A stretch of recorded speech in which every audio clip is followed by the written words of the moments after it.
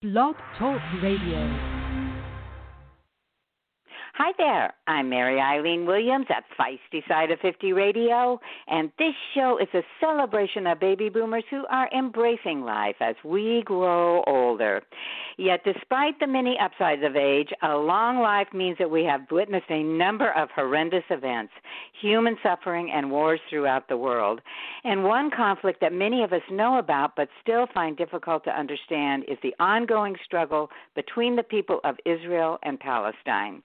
Our guest, Sandy Tolan, has written a touching real-life account of two of these people who met shortly after the Six-Day War in 1967 and did so under extraordinary circumstances. The book is entitled The Lemon Tree, an Arab, a Jew, and the Heart of the Middle East. I found it so touching, and I am so happy to welcome you to the show. So hi there, Sandy. Hi, nice to be with you. How are you doing this morning? Or this afternoon, I have case to may tell be. you, I was in tears the last couple of days reading this book. It was so moving and so profound, and thank you so much for writing it. Oh, thanks for your reaction. I'm glad it reached you in that way. Well, I do want to get right to the book because I said it truly did reach me, touch me, and all the other stuff, the emotions that came up. But I'd like to start out by you giving us a little bit about your own professional background, your career, and how you became acquainted with the real-life man and woman who became the subjects of the book. Well, I've been a journalist for, almost 40 years now. Done a lot of work in many different countries, 35 or 40 countries. I've done a lot of work in Latin America, and the Caribbean, and the Balkans, South Asia. And for a lot of the last 25 years, I also teach journalism at USC and the University of Southern California. But over the last 25 years, a good part of my professional career has gone to understanding this conflict between Israelis and Palestinians and what can be done about it. This particular story and how I was brought to it, and it was 1998, and I was thinking, how could we get beyond all of the stories of hatred and animosity and bloodshed and buses blowing up and children being shot by soldiers with stones in their hands. And, not that those stories aren't important to chronicle, but what is the common humanity? Is there a story of two families that would be somehow tied together? And so I actually went out in 1998 looking for the story. That was the 50th anniversary of what historians call the First Arab-Israeli War. Israelis call the War of Independence, and Palestinians call the Nakba, or catastrophe. It's the same thing, and I wanted to find a way to explore not only that event of 1948, but the subsequent years. And so I found the story that essentially begins in 48 when Bashir, who is the 6-year-old Palestinian child, is expelled, driven out of his home with his family from their beautiful house in what was then Palestine.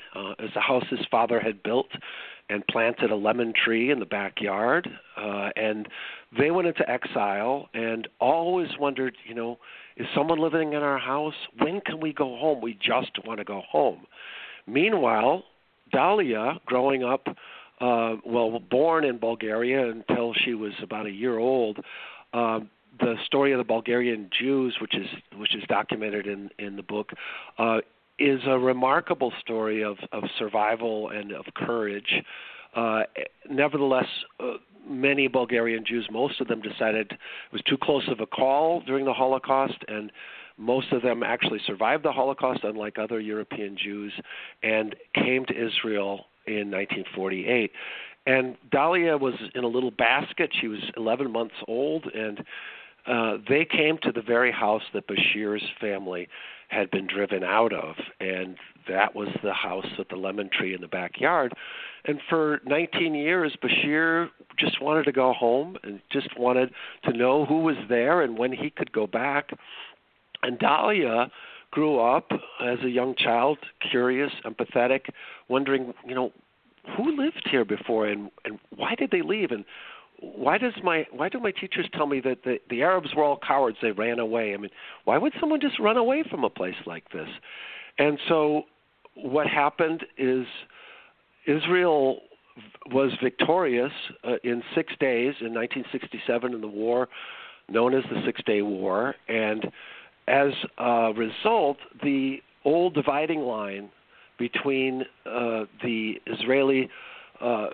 between Israel and the West Bank was essentially gone now, and many Palestinians decided to try to go see their own homes. They thought they would be coming victorious back to their homes, but instead Bashir and his two cousins got all dressed up in a sweltering day in their suits and ties and went and ended up at the gate, not to come back victorious, but to just ask permission to see inside the house. And that's when Bashir rang the bell of the gate that his father had built. And Bashir, Dalia's inside. She's now a literature student at Tel Aviv University. And she hears the bell ring, and she goes to the front. She opens the door, and literally the enemy is at the gate. And, she told me years later, I knew who they were. I knew why they had come. And I knew that if I sent them away, I'd never, probably ever, see them again, and I would never really learn what happened.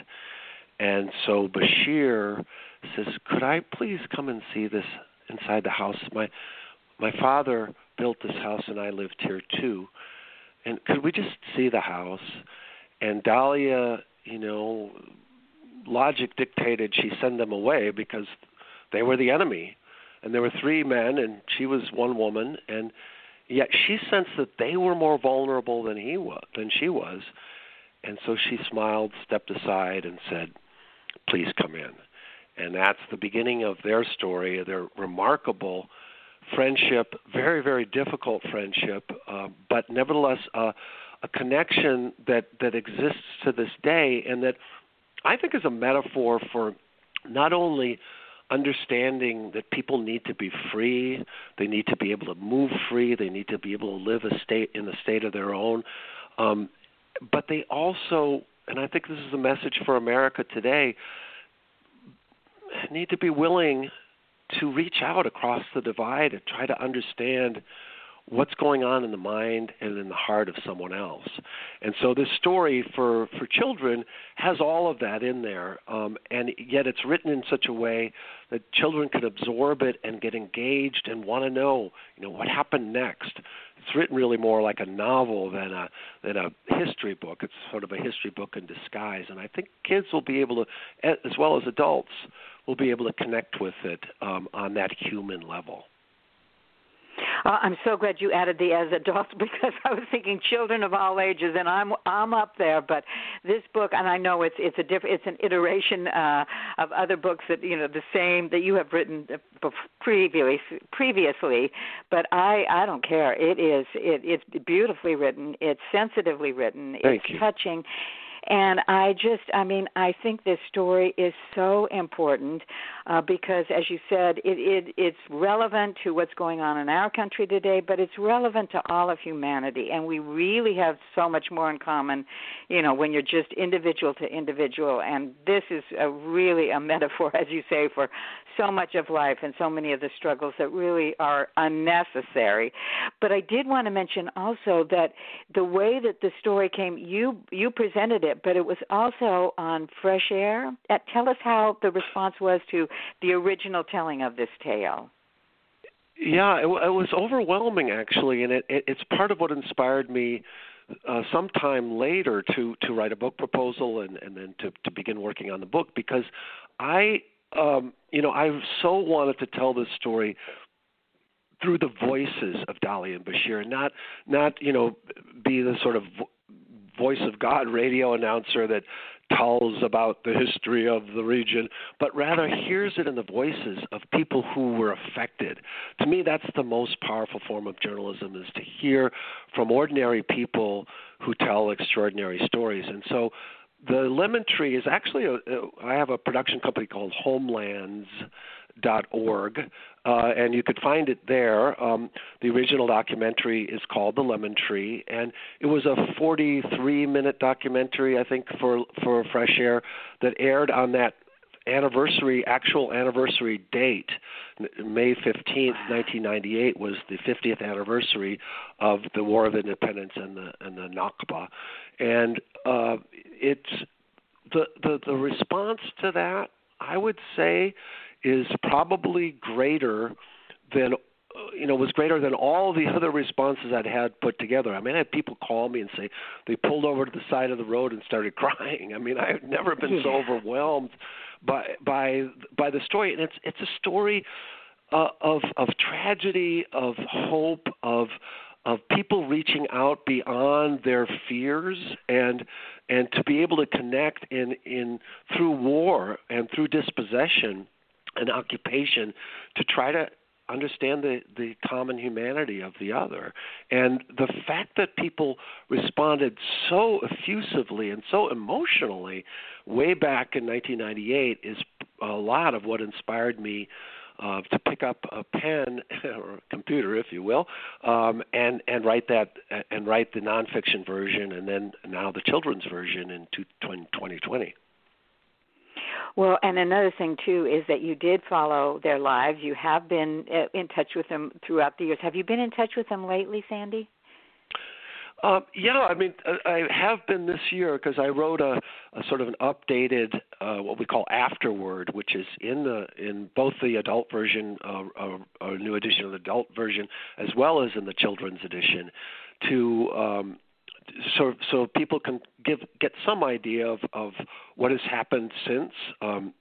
It's a bit of an update, and it's a sad story in the sense that they're not as in touch as much anymore. It's sort of a story that mirrors the poor relations between Israelis and Palestinians, and really the fact that I don't know if it'll happen soon, but if there could be a Nelson Mandela or a Dr. King that has a vision of the common humanity and the need for everyone to live free with under a regime of justice and liberty, that maybe that's when reconciliation can begin. And I know that the story of Dali and Bashir, in a sense, can be an example of what's possible.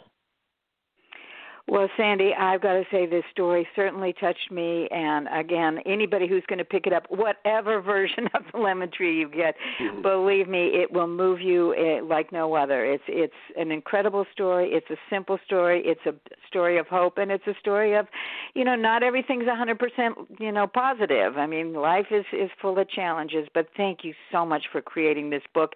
Also, I know you have other books. Before we have to run, please let our listeners know where your website, where they can find you online. I know you mentioned one website, but where they can go find out more about you, your work, this book, and your other book, Sandy. Sure. My website is, unsurprisingly, sandytolan.com, SandyTolan.com. I'm also on Twitter at Sandy_Tolan, also Instagram. You can find me on Facebook. I have an author page as well as a personal page, and I invite people to come and visit. And I hope to be able to visit with you again sometime soon. I would love that, Sandy. I would love that. I'll have to get my box of tissues ready, though, for your next book, because this one, it really did touch me. What a delight to have you on. Thank you so, so much for your time and, of course, this profound and truly meaningful message that you share. Thank you so much. I'm really grateful for being with you today. And for all you listeners out there, please do check out not only The Lemon Tree, the story is wonderful, but find Sandy online in his various places and take a look at some of his other work. And the other thing, too, is I think especially as a grandparent, this book is one of the best things you can share with your grandchildren. So be sure to put it on your holiday shopping list for children of all ages. As I said, it's a book that belongs in the hands of every young reader and every older reader out there. So until next time, this is Mary Eileen Williams at Feisty Side of 50 Radio, saying I'll catch you later. Bye-bye.